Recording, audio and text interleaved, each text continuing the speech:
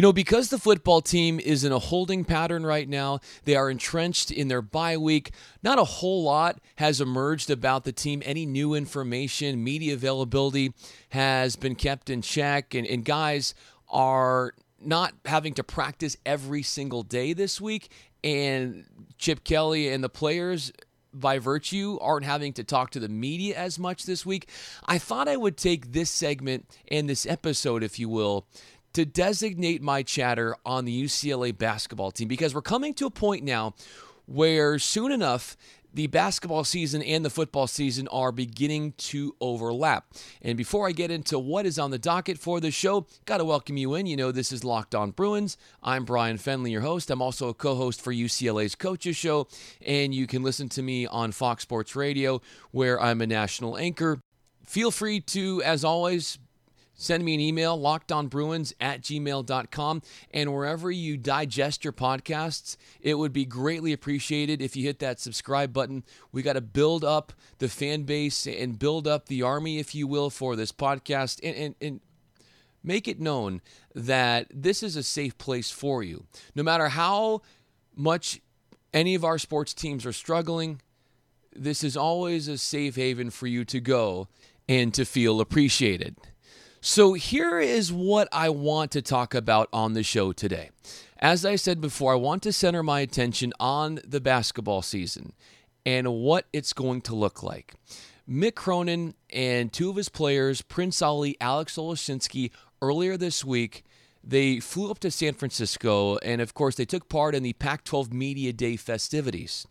Mick Cronin spoke for about 20 minutes, and he was asked a wide range of different things. And there are a couple things that I want to highlight that I did not touch on yesterday when I began to unravel what he said at the Pac-12 media press conference for Mick Cronin and the Bruins.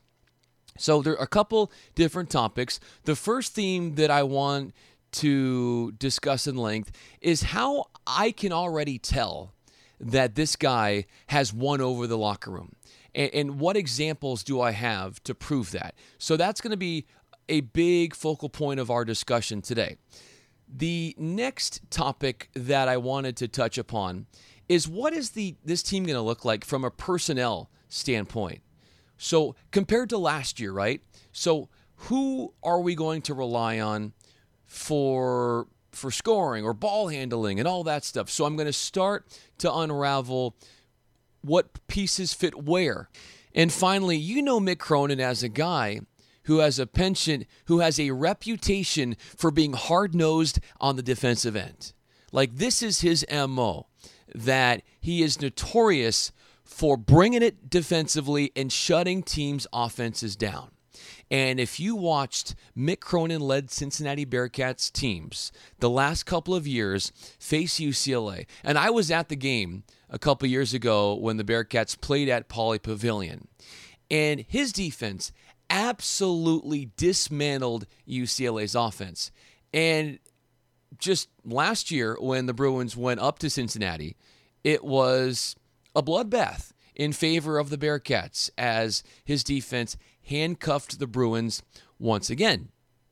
And so one of the biggest question marks here for Mick Cronin as he takes the reins at UCLA is how is that kind of defense going to show up and fare in the Pac-12 conference? And he was asked that at Pac-12 Media Day on Tuesday. And so by the end of this podcast, I'm going to sum up the key components of what he said in response to that question, and then I will also provide some of my own commentary. But first, I want to give my reasoning for why, despite the fact that Mick Cronin has not even coached one game for UCLA, and why he's only been at the helm of the program for 5 months, why it is blatantly clear, based on all sorts of evidence, that this guy has already won over the locker room, and why the players that he has have already adopted his culture and are continuing to integrate themselves to that culture.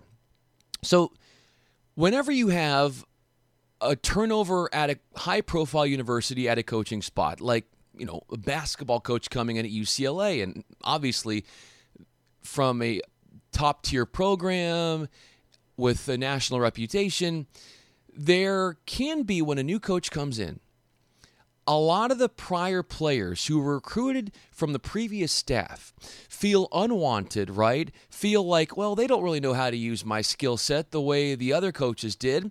And then there's this exodus to leave where you've got players who feel not wanted, or they feel like they can be used in better fashion at another institution, or sometimes they even follow, if they can, the coach that initially recruited them. And then at the same time, you get a lot of times transfers coming in to fill at the last second some of those vacancies from the players who all of a sudden are not willing to adapt to a new coaching staff, or they just don't feel like they fit in to the new system. So how many times, and I want you to do some deep thinking here, how many times in following college basketball have you ever heard of a coach taking over a program and retaining all of the players on the roster from yesteryear, minus the guys who decide to jump to the NBA? So I'm talking about no transfers coming in, no transfers out, and on top of that, the two recruits that were wooed in from Steve Alford, well, Mick Cronin also got those guys to uphold their commitment to UCLA. I mean, to think that a coach could pull this off, this is the ultimate win for this program, even though it will not necessarily show up on the stat sheet. But in the end, it actually will, because having all these guys together will end up propagating wins for this team and lead to a bright future. And so again, it's even more impressive that he did this, because you would have to imagine that there were coaching staffs from across the country trying to pry players to them and get them out of the program at UCLA, and they would look at maybe the fact that, oh, it's an uncertain future at UCLA. You definitely have a better future with us. But even though you have coaches that are trying to change the minds of these players and persuade them to leave the program, all of them stayed, minus, as I said before, the ones that felt compelled to go to the NBA. And this ability for Mick Cronin to keep all these guys, I mean, it's mind-boggling, as I've said many a time in this segment. He basically feels like it came down to relationship building. It was a version of recruiting where he had to recruit within his own team, and he felt that by investing quality time and energy with his guys, they would feel the love. And he also said it was super important to be honest with them and to be direct and straightforward and share with them his vision, and that how he thinks they would fit into that vision, and then allow them to speak as well. So it's this open dialogue and this straightforwardness that was very attractive to all of the players, and so they felt not at all compelled to bounce from the program. In fact, at Pac-12 Media Day on Tuesday, Mick Cronin went on to say that I appreciate our players, that they have all embraced our program and my staff, and all 10 of the returning players stayed. Both our recruits also honored their initial commitments to UCLA. Now, Cronin went on to say that he is flattered by how well the players have been ingrained in learning his system and the patience they have exuded learning it. In fact, he said, quote, "They're not used to the way we do things or how we do things, let alone the way I deliver my messages. So on a daily basis, we're doing something extremely new," and was praiseworthy to the max on how well the guys are picking up all that he's trying to get across. 3 of those guys, one of them started to make a lot of noise on the court at the end of last year before getting injured, and then 2 other guys I want to mention were on the team a season ago but had health issues. How will all 3 of those play a big factor in what Mick Cronin foresees this season to look like? We'll discuss next. But first, make a memory that lasts a lifetime and let the Vivid Seats app help you get your favorite live event. Enter promo code KICKOFF at checkout and you'll receive a discount of up to $100. Appreciate you keeping it tuned with us on Locked On Bruins. I'm Brian Fenley. So you remember emerging. Appreciate you keeping it. Appreciate you listening to us here on Locked On Bruins. I'm Brian Fenley. So you remember towards the end of last basketball season, the emergence of David Singleton. Now, it's easy to recall from last year that that team was maligned with a turnover issue. And David Singleton did not seem to be contagious of the turnover bug. In fact, he had only, in a stretch, 7 turnovers in a span of 400 minutes of game action. And this was with him splitting some point guard duties with Jalen Hands. Singleton, now we might see more of him playing at the 1, but I honestly think that he's better off at the 2. Speaking of who's going to be at the 1, Tiger Campbell, and he's another one of those youngsters we're going to talk about later on in this segment, and he's coming off an ACL injury. But last year, Singleton shot around 47% from three-point range, which was second best in the Pac-12, and he actually had a better three-point field goal percentage than an overall field goal percentage, which went to 45% on the year last year. Now, as I said, he's coming off a foot injury, and so a broken foot, and when Mick Cronin was at Pac-12 Media Day, he was asked about where Singleton is in the recovery process with his foot, and Cronin said, quote, "I think Singleton is at a point where the trainers are trying to get him to be comfortable with the movements of running and jumping and getting his muscles all firing back to make sure that he's ready to go."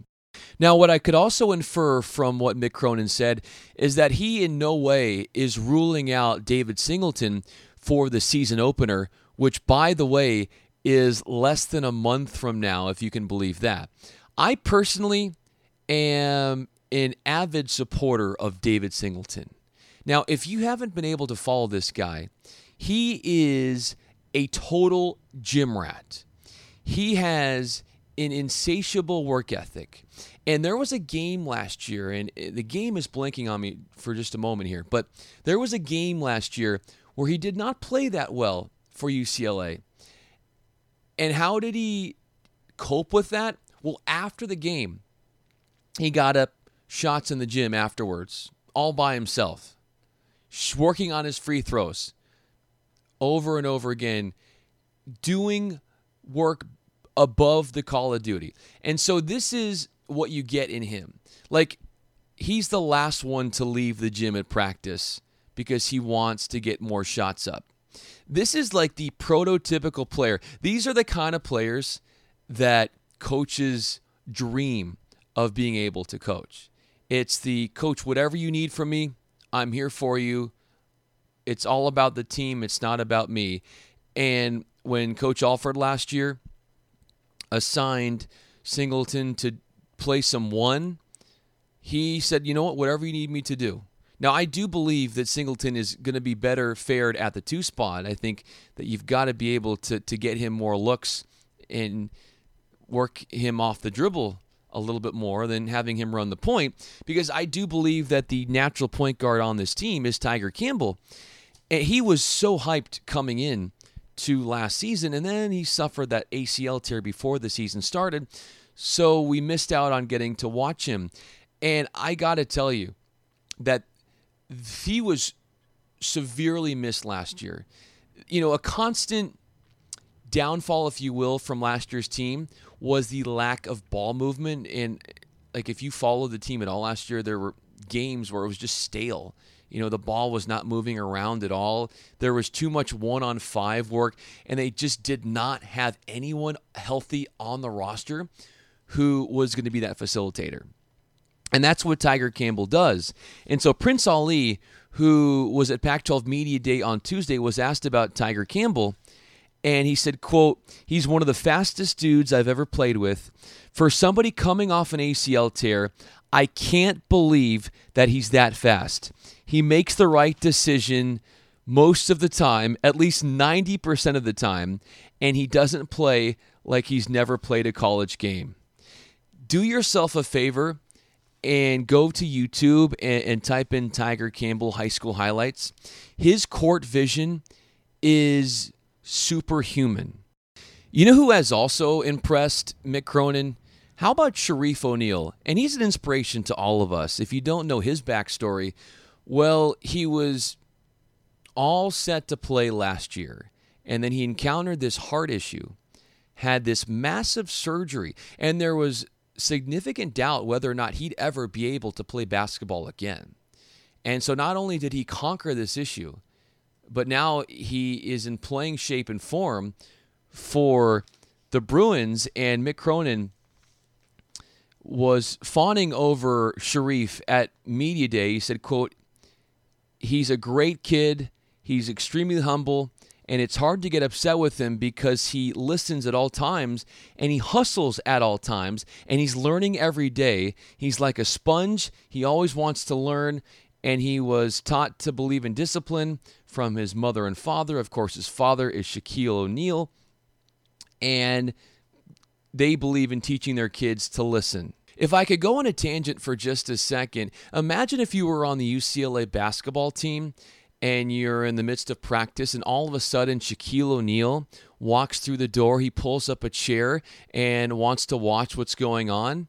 How would you handle yourself? Because it would be certainly nerve-wracking to me, so nerve-wracking that I'd probably just airball every shot. And I certainly would want to get his advice and ask him like things I can improve on. The only thing I wouldn't is how to make a free throw. All right, coming up, I will look at Mick Cronin's defense, some misconceptions about this defense, and how it stacks up against the rest of the Pac-12. Appreciate you riding along with us on Locked On Bruins. Brian Fenley with you. Mick Cronin has garnered this reputation to which he hates, in that he is only good for coaching on the defensive side. He dispels this, and he did so Tuesday at Pac-12 Media Day, where he said, look, I'm a good offensive coach as well, and he pointed out that 2 years ago, he led the nation in scoring margin and said, while people seem to assume that he's only good at defense, that rumor is false. And he did say to win the conference, to win the Pac-12, you've got to be a multifaceted team, one that is good in defense and offense. And while he did say if you don't defend, you can't win, and you got to be able to score, it comes down to this. 47% of the scoring returns, that is it for UCLA. And when you look at the roster, there are a plentiful number of guys who can give you double figures in points any given night. The thing is, are we going to get that one clear-cut scoring leader? Is it going to be a Prince Ali? It could honestly be anybody any given night.